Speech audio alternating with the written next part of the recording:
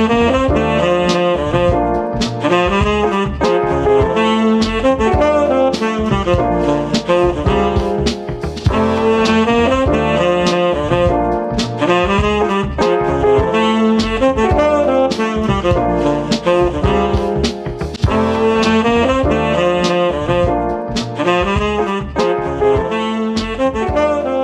and welcome to the Orion Open Science Podcast.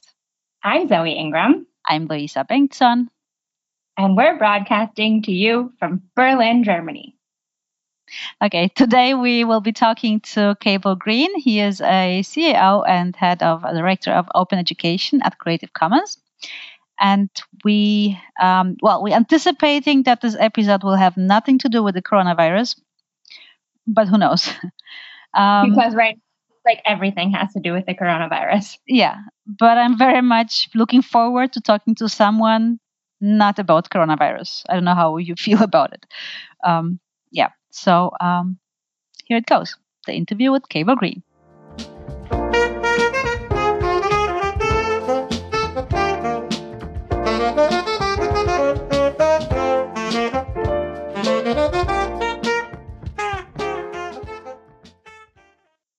Sure. Well, thank you for the invitation. My name is Cable Green. I'm currently the interim CEO at Creative Commons, and my day job is the director of open education at Creative Commons. Okay. And what does it mean? Director of open education, interim CEO. What do you do? Well, so maybe I'll start with Creative Commons. Creative Commons is a global nonprofit organization which stewards and builds the legal tools that the world uses to share, that they use to share open educational resources. Museums use our tools to share their works in the public domain. Open Science uses our works to share scientific knowledge and data and research articles. And so we build the CC licenses that people around the world use. We build the public domain tools that take works from copyright and put them into the public domain or mark them as being in the public domain. So Creative Commons does that. We do the legal piece of that. And we defend those licenses in court, and we teach people about the licenses through our CC certificate programs. So there's the legal aspect of what Creative Commons does. We also have multiple program areas that we work in. I lead, as director of open education, I lead our work in education. And open education is all about content. It's about sharing open educational resources. It's about practices. So what can we do in schools and universities and technical colleges with our pedagogical approaches and our practices that we couldn't do when we're working in closed environments. And we work in the policy space as well. And so one of the things we help governments at all levels and foundations around the world do is to ensure that when they provide funding, public funding in particular, that everything that's publicly funded is openly licensed by default. And so we work in all those spaces in education. We also work in the GLAM space, or galleries, libraries, archives, and museums. So, for example, we just announced with the Smithsonian museums that they put approximately 3 million works into the public domain using our CC0 public domain dedication. And so we help museums go open, if you will. We also work with publishers and journals, and so we're into the open access space as well. And at one time, we don't have it now, but we had a whole science unit. We had an open science team at Creative Commons. We're eager to get back to that space as well, but we lost our director to Sage, who I see was one of your other interviewees recently. So we work in all these different program spaces. We also have a global network. So Creative Commons has, I'd have to look at the last count, but I think we're in 76 countries around the world, including Germany. And we've got teams of volunteers that work to teach other people about open and open licensing in particular. And so we do all these things. We're a bit of a mix. Just like naively thinking, you would think, okay, if I put something on the internet, whatever it is, anybody can use it, right? So what can you just like explain for the really non-knowing, why would you need the Creative Commons license? That's a good question, and we talk about this every week with different audiences. So in most countries around the world, almost all countries, when somebody creates something, so I have some notes here that I took on a piece of paper. The moment that I wrote these down on this piece of paper, they were automatically copyrighted and automatically protected by, in my case, US copyright law. But then through international conventions, they're protected in Germany, and it's protected in South Africa and in other countries as well. And so automatically I own it, and you don't have any rights to do anything with the work that I wrote down. You may have in your country some fair use or fair dealing rights. Some countries have those rights, some countries don't, where you can actually use copyrighted works for some purposes without getting permission. So there are those exceptions and limitations to copyright, which we like to see, and we advocate for those. But for the most part, you can't do anything with this. Even if I put it on the internet and I make it freely downloadable, it would be a violation of copyright for you to, say, make a movie out of my ideas, or to write a song using the lyrics that I wrote down, for example. Those would be copyright violations, which is fine if the intent of the author is not to share. But many of us around the world think that sharing is a pretty good idea. So my background and my expertise is education. And if you think about what we do in education, is we share knowledge, we share ideas. That's sort of the whole point of education, is we're sharing with each other, we're learning together. And to do education without sharing is extremely difficult. Imagine walking into a classroom and the professor saying, "No, I'm not going to share any information with you." It would be a difficult class. And so when educational resources, for example, are open, we can take them, modify them, translate them into new languages, change them so that they're more appropriate for the students that I'm working with in my class. Maybe the educational resource was created in Germany, and the examples in this biology course are of German food and German trees and birds, etc. But I teach in South Africa, and that's just not useful to me. So I need to take out the German examples and put in South African examples. When there's an open license on a copyrighted work, you have the legal rights to do that without getting sued. And so Creative Commons has this suite of 6 different open licenses where the author or the copyright holder can choose which freedoms and which permissions they give to the public. And they don't need a lawyer for this. This is all free. The licenses are standard. They're translated into, I think we're up to 33 languages around the world, and they're easy to understand. And so and the different licenses have one of 4 different conditions. So the first condition is called attribution, or giving somebody credit. That's required on all of the CC licenses, because we firmly believe that if I use Luisa's content that she's created, or her research, or whatever it might be, that I need to give her credit. Right? When we don't do that in education, we call that plagiarism, and that's a problem. But it doesn't matter what field you work in, we should say thank you by giving attribution to whoever shared. So that's required on all the licenses. The other 3 conditions are optional. So one is called share alike. And share alike means if you take my work, so if I put a share alike license on my work and you take it, you modify it in a significant way. So you make a translation of it, or you take out chapter 2 of my textbook and write a new chapter 2, or you take my image and you move it from full color to black and white, and you add some new elements to it. Those are all adaptations under copyright law, and they would trigger share alike. Share alike basically says whatever you do with my work, you have to share that new version forward under the same terms that I shared the original under. So if you think about Wikipedia, every article on Wikipedia is under a Creative Commons attribution share alike license.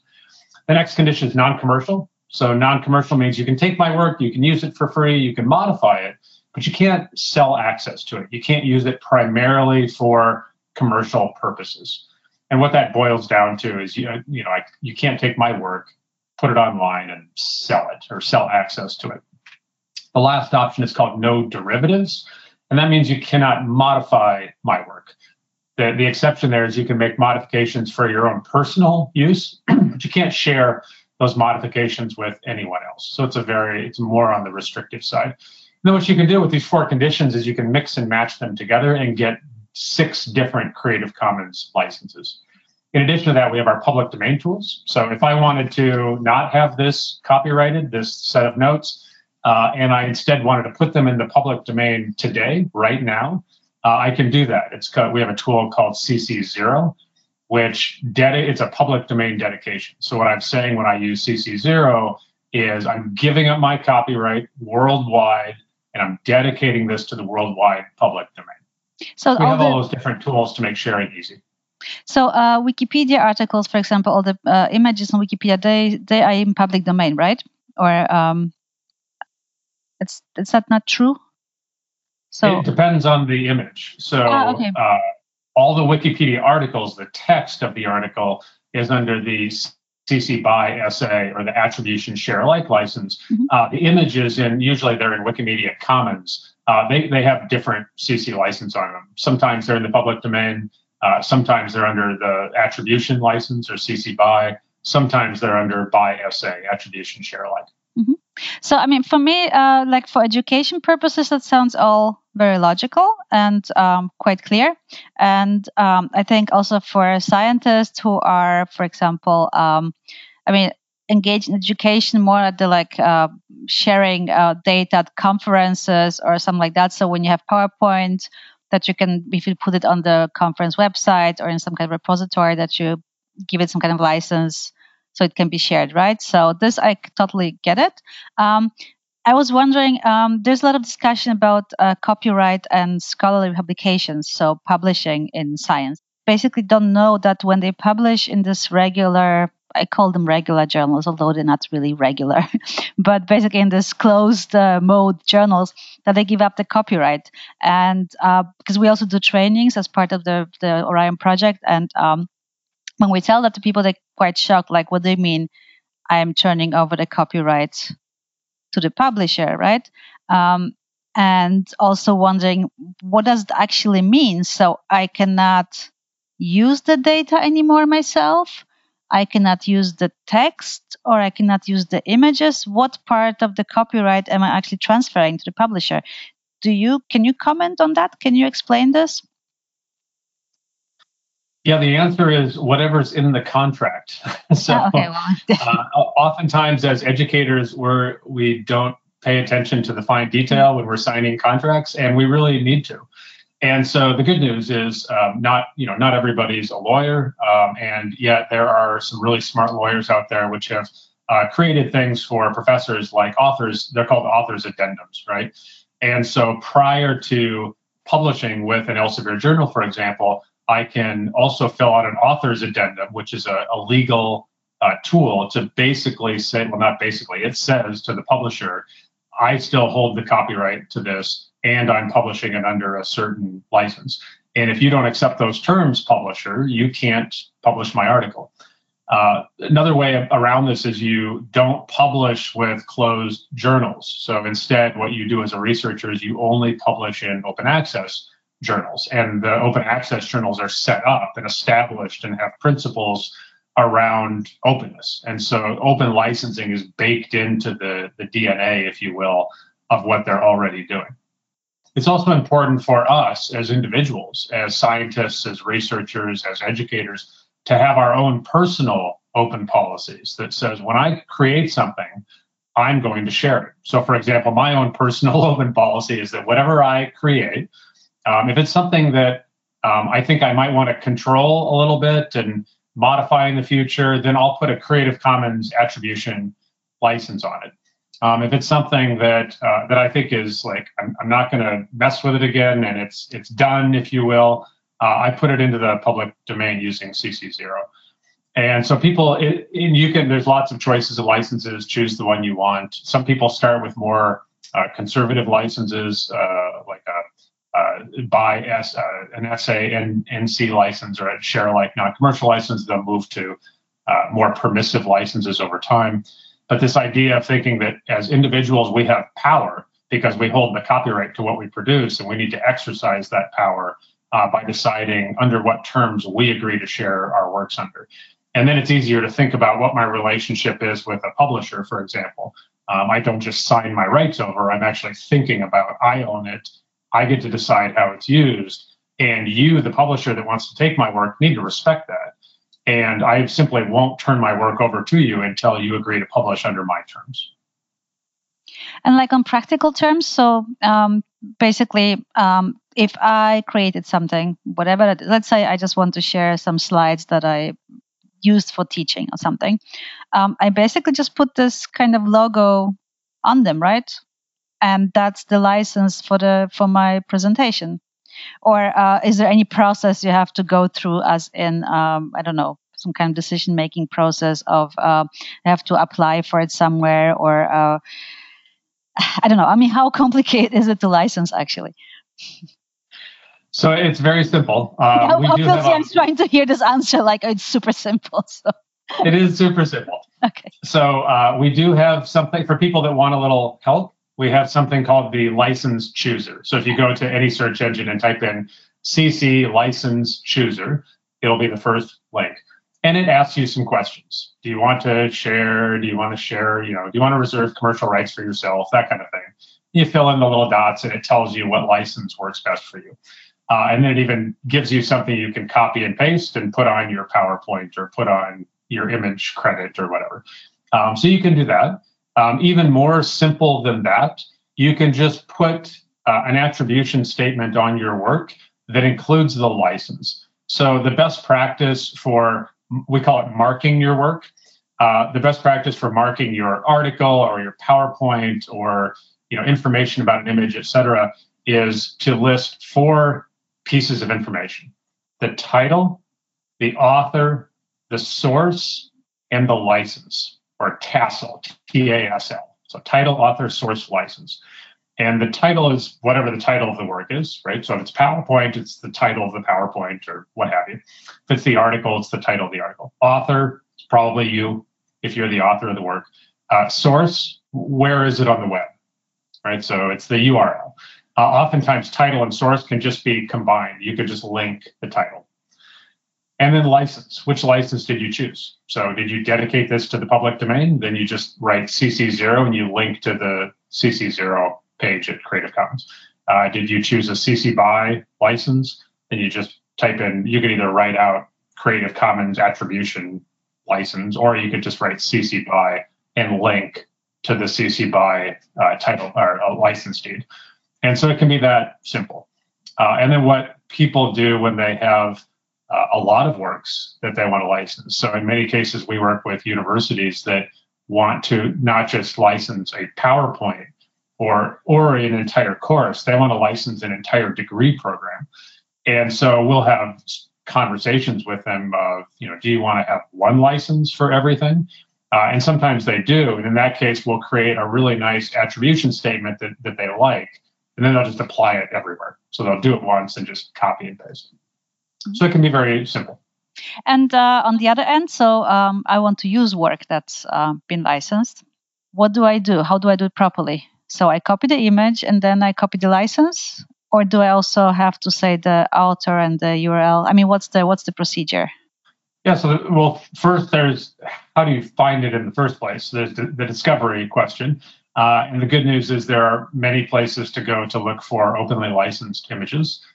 You can go on Google and you can filter your search by open license. You can go to Flickr and you can go to Flickr Commons and only look at images that are under Creative Commons licenses or in the public domain. You can go to CC Search. We have our own search engine that looks at images from all around the world and will only give you back images that are either CC licensed or in the public domain. So there's different places to look. But then yes, you find the image that you want. You download the highest resolution that you need, and so that you have the file. That's important. And then same thing, you mark the work with title, author, source, license.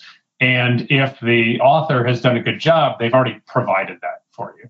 So for example, if you go to CC Search, what you'll see is we've provided you all that information. We've made it very easy to get that information so that you can put it into your work and properly mark it.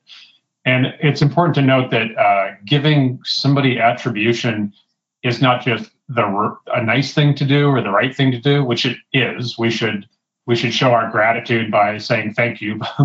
One of the ways we can do that is by giving good attribution. But it's also legally required. So these are not optional, right? If you don't give attribution and somebody has put a Creative Commons license on a work, you're actually not only violating the license, but you're violating copyright law, because these licenses are built on top of copyright and they respect copyright, and they're simultaneously backed by the full force of copyright. And so this is important stuff. We need to give attribution when attribution's required. How does that look with CC0? So in giving attribution, I've come across sometimes images and it says CC0, and if you would like, please attribute our name. How does that work in those situations? Yeah, it's a good question. So CC0 is a public domain dedication. You're giving up your copyright, you're putting it in the public domain. There is no legal attribution requirement when you do that. That said, the practice and the norm in open fields is to still give attribution. So there's a good article written by a guy named Dan Cohen called CC0 plus by. And what he's saying is, yeah, use the CC0 work and attribution, because it's the right thing to do. And if you're, so I work in the education space, even when things are in the public domain, we don't plagiarize, right? We still say where the work came from, and because if we plagiarize in the academy, we get fired. That's like the cardinal sin. And so I think, and the reason we do it is we need to respect authors that came before us, even if their works are in the public domain before. And we owe that to the history of the academy and to the works that have been published. And the same thing's true in science. I'm sure there's scientific literature that's in the public domain because the author has died and 70 years have gone past, and now the copyright has expired and the work's in the public domain. That doesn't mean we shouldn't cite them properly. We shouldn't give attribution. So in many fields, the norm is still to attribute, even when the work is in the public domain. What is important about, and this is Creative Commons' stance on this, about open access publishing, is there is an ideal which we should strive for. One is that wherever possible, the article or the text of the article should be under CC BY, Creative Commons Attribution, or CC0. And the reason for that is so that the text of the article can be what's called text and data mined. So for example, so I, about 7 months ago, had a liver transplant. And I had a liver transplant because I had bile cancer or bile duct cancer. And there wasn't very much scientific literature about that. And so if I wanted to do a proper analysis of that particular cancer there was a lot of research about that. If I wanted to read all of that research, it would take more time than I had, to be honest. And what I can do now is I can have computer programs go and analyze and do keyword searches and do algorithmic analysis of the data of those articles and bring them back to me in seconds or minutes to get the analysis that I want across, say, 100,000 articles. The only way to legally do that is if the text of the article is open in some way, either openly licensed or in the public domain. So that's one best practice. Another best practice is that the data, the research data that went into the writing of the article or the base data should be in the public domain under CC0. Why? Because we want all scientists around the world that are working on similar topics to be able to have access to my data. It's part of the transparency of science. It's a way of me saying, look, I didn't make up these results. This is the data. This is where I drew my conclusions from. And it also helps other labs and other scientists around the world not have to replicate. Maybe they replicate my study to not deny it or to confirm it. And then they can move forward and do the next piece of the research. But without my data, their work is more difficult. They may need to replicate and produce similar data, which could be a waste of time and resources. So open the data in the public domain. The third really important component is the embargo period of publication. So how soon can everybody in the world read and get access to my article and my data? And ideal, that is zero embargo period. So at the point of publication, everybody gets access.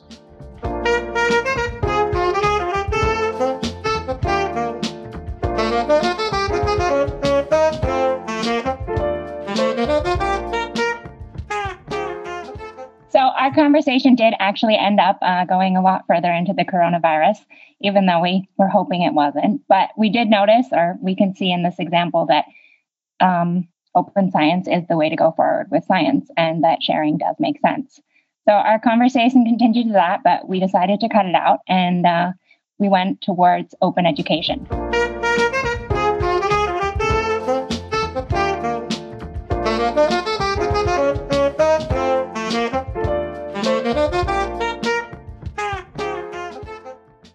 So we've talked a lot about the open access space. We're doing this in open education, wherein with education institutions around the world, once people think about and understand open educational resources and open education practices, they realize that not only is it more cost effective, because now you've taken the cost of textbooks to zero, not only does it make more sense educationally, because now I can take published works and I can modify them, put them in local languages, give examples that make much more sense to my students. So my students are learning more deeply. So open education is not just an alternative or a cost savings. That's actually a better way to do education, just like open access is a better way to do research and science. Governments, as we talk to them for the first time about, hey, you should ensure that all publicly funded resources are openly licensed by default, like they've never thought about that before. And it sounds really anti-capitalist and anti-market, and they initially have a bit of a reaction to it. But then when we start to put it in terms of, look, you, the government, are the stewards of the public money that you get from people in your country, and that comes with great responsibility. And part of that responsibility is to ensure that the money that you do spend has the highest return on investment and the most impact that it can possibly have. So I'll use my own country as an example. In the United States today, our federal government spends roughly $10 billion, our federal and state governments combined, spend about $10 billion US dollars on educational resources for higher education, for universities and colleges. And they also spend about $10 billion, give or take, on primary and secondary education, or K-12. That's a lot of money. How much money would it actually cost to do all of that open? Well, in primary and secondary, or K-12, we have about 100 courses. There's 12 grades, about 8 subjects per grade. It's about 100 courses. Is it $1 million per course? Is it 10 million per course? Right? If it's $1 million per course, then you're talking about $100 million. You're certainly not talking 10 billion per year. And so right now, the government's being incredibly wasteful with public dollars. And so if you start to have these types of conversations with governments, they realize, we don't want to do that anymore. We want to be much more effective. We're going to require open licensing. So in the United States, for example, if you take a grant now from the US Department of Labor, it requires a Creative Commons attribution license on whatever you create, because the public paid for it. If you take a grant from the US Department of Education, same thing. You have to put a license on it that requires attribution. If you take a grant from USAID to do anything about early childhood education, you must put a CC BY license. If you don't agree to those terms, you can't have the grant, right? So ye who has money makes the rules. And in this case, the funders can simply say, and foundations do this as well, the Hewlett Foundation, the Gates Foundation on its research, they all require open licensing if you're going to take their money.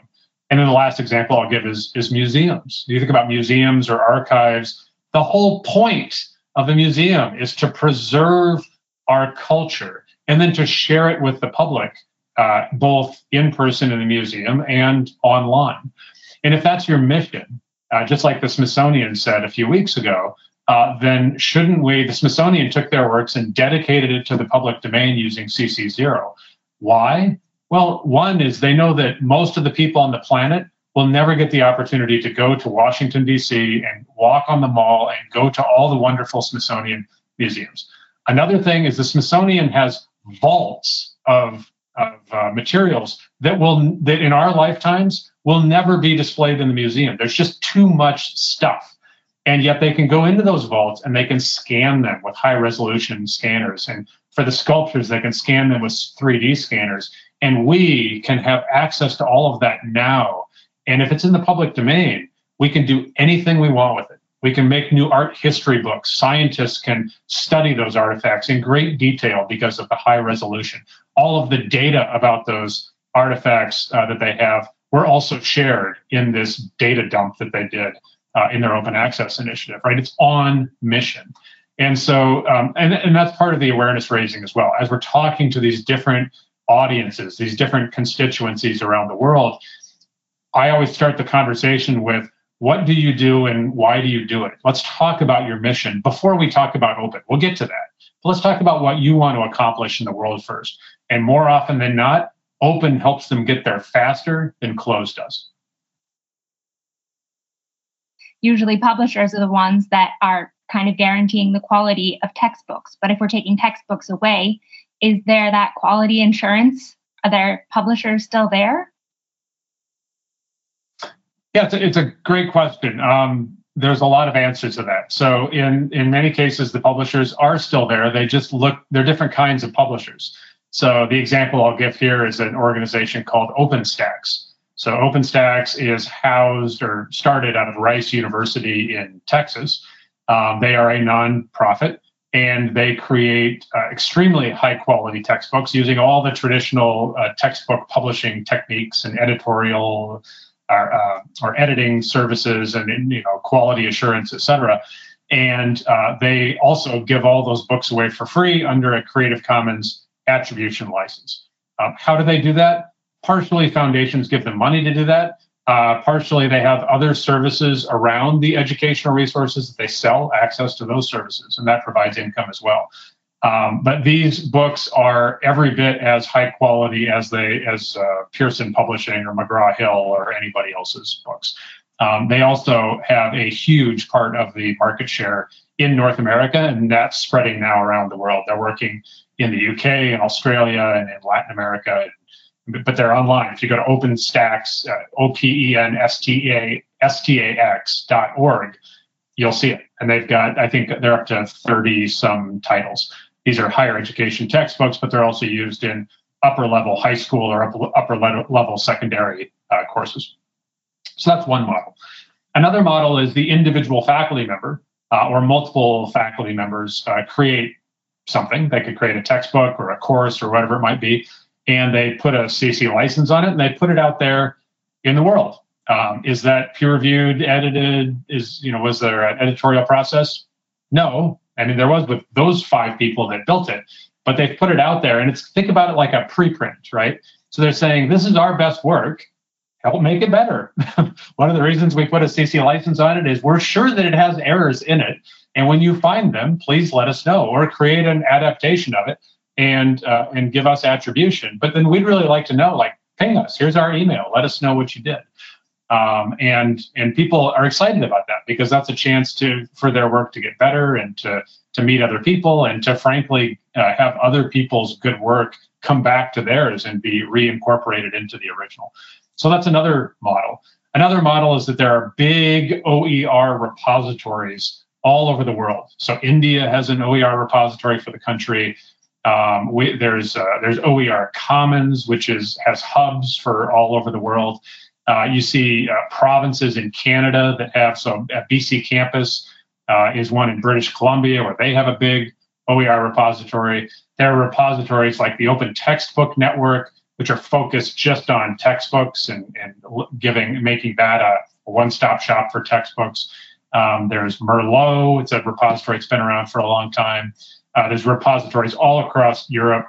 So that's all good. It's also a bit of a challenge when it comes to search and discovery, because when somebody comes to me and says, Cable, I'm sold. I love the idea of open education. Where do I find chemistry resources? The answer is go here and then go here and then go over here. And that's not a very good answer. And so what happens a lot in university is the librarians will create what they call library guides for OER for particular disciplines. So they'll say to their faculty, if you're in chemistry, these are the places you want to go to look for chemistry textbooks, to look for chemistry courses, to look for chemistry simulations. So for example, there's a a really great OER project called PHET, P-H-E-T, that's at the University of Colorado Boulder. And it's nothing but simulations. It's like online labs to run experiments in chemistry, physics, different math experiments that are difficult, complex things to understand, but you can manipulate the variables. And all of those are not only is all the content under a CC BY license, but they license all the software as well under an open source software license. And they just put it out there, right? So not a traditional publishing technique, but what's fascinating is if you go into any of their, so I would highly recommend you do this, go click on one of their simulations and then scroll down to the bottom of the page. And what you'll see is that educators all over the world have said thank you for them doing this work. And the way that they're saying thank you is not just giving good attribution, but they're creating teaching resources around these simulations. They're saying, hey, this syllabus goes really great with this simulation, or this textbook that I found goes really great with, chapter 2 in this textbook aligns nicely with this simulation. So they're adding those resources. Nobody's paying for that. People are just saying, hey, this was my experience, I'd like to share it. They're also taking the content, because it's under a CC BY license, and they're translating. Because what UC Boulder does is everything's in English, right? Which is useful if you speak English, but that's not useful to most people. And so these simulations are being translated because the authors have not only made it easy to do so, but they've made it legal to do so. And so there's just, in many cases, 10, 20 or more translations of these simulations. And now they're reaching a whole audience that they never could have reached before. And so there's just, it's just a different way of thinking about it. Traditionally with publishing, we've thought, oh, we have to turn our thing over. We have to turn our ownership or our copyright over. They do some magic at the publication that none of us can do because we're mere educators or we're just scientists. Like, we can't do that. And then they're going to give us back something that's wonderful that becomes part of the canon that we need to read and respect. I think what's shifted now, you have to invest more of your time into judging quality. It's very similar to the question that Zoe asked for me. It's kind of similar to the question that a lot of scientists are asking. How do I know if something is open access or preprint? How do I know that the quality is good? Yeah, this thing of like, if it's for free, is it really good? And the answer can only be, well, you have to deal with it. You have to judge yourself, right? I mean, you have to think about it and you have to invest a lot of time.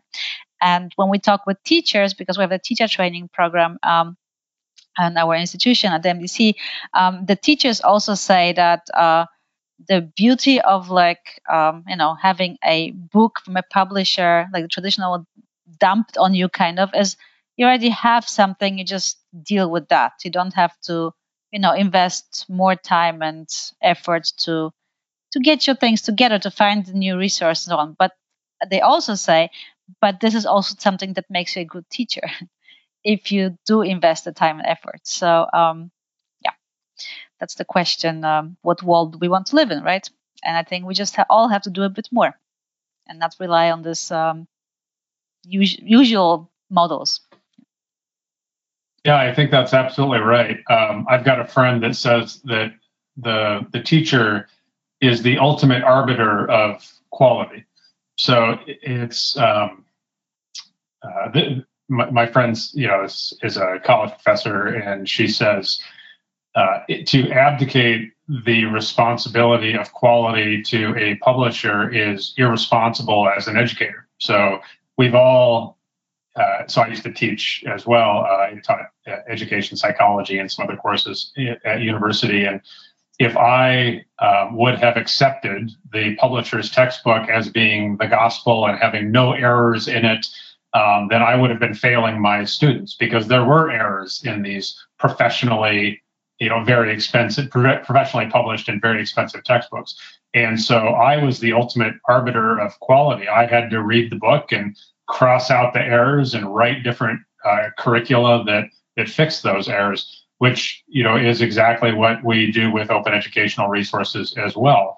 The difference is that open science or open educational resources or whatever it might be, open data, open source software, is that we're we're honest and transparent about it. So we say, here it is. This is the best we've been able to do. It probably has some errors in it, but I'm not hiding them from you. And I'm certainly not charging you a lot of money for my errors. What I'm hoping is that this is useful to you and that you can help fix it and improve it. And so if we can get our minds shifted in a slightly different way and start thinking about collective action around iterative improvement, it's a much more interesting space. So what would it look like, for example, for the calculus teachers of the world to not use one calculus textbook, but to have a whole suite of calculus materials? And the best ones are going to rise to the top. They're going to get the most use. They're going to get the most attention. And if people are constantly saying, hey, this could be better, or here's another example for this, or here's a translation of this one, and there's some collective action around improving the corpus of materials around calculus and how to teach calculus, all the practices around it, that would be interesting. But to do that, it's all going to have to be openly licensed or in the public domain so that everybody's not violating copyright all the time.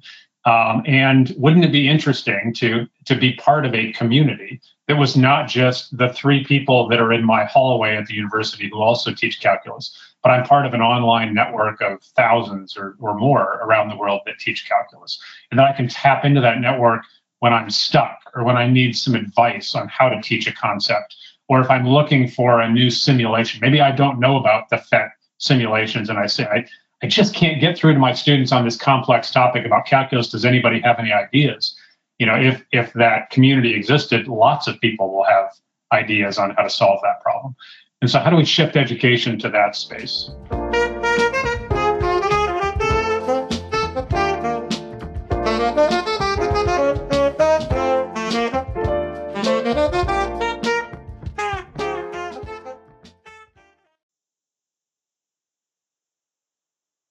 I think this is, again, sounds maybe strange, but I think the COVID-19 crisis is actually helping to accelerate thinking towards that end, because I even see it now. I mean, very practical example.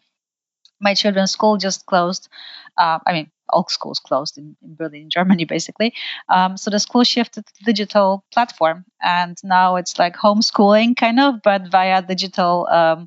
They have to check in every day, and they have this digital platform where they have to access the resources. They have the weekly plans, what they have to do. And this relies very much on people being able to find open education resources there. I do not think that kids are much aware about open licensing, and whatever they find they would use, whether it's licensed or not. But that's a side note. But I think just this thinking towards basically we can shift a lot of our learning and community-based things to online space. And for that, we need all this openness and the resources available and the spaces that are protected in the sense of that's legal to do this. I think that's going to be accelerated now by the crisis. Another super interesting guest on our podcast. I've totally learned a lot about licenses. I actually just checked about the preprint servers because I really wanted to know. And yes, at least on the bioRxiv, you do return your copyright. So you license your work. You can choose between CC BY, CC BY NC, CC BY ND, CC BY NC ND, or CC0, or you can even say no reuse. So you're totally in control of your article, which I find now kind of legally thinking interesting, because whatever you publish on the preprint server, in many cases you can submit to a journal, like a normal, whatever, to a journal, right? So how does it work with the copyright then? Because whatever I don't know. This is a question for specialists. Maybe someone out there knows, but I find it interesting now because it's kind of confusing. But okay, I think it was a really good introduction to Creative Commons licenses and kind of the rationale behind using them. Thank you for listening today. We'll be back in 2 weeks, hopefully. Sound editing was done by Paula Oliveira, and the music was produced and recorded by Fabio De Miguel. We can reach us under OOSP_OrionPod on Twitter, or write us an email on orion@mdc-berlin.de. This podcast was made available through Orion Open Science Project that is EU funded, and we look forward to talking to someone again in 2 weeks and hope you join us. Bye! Bye!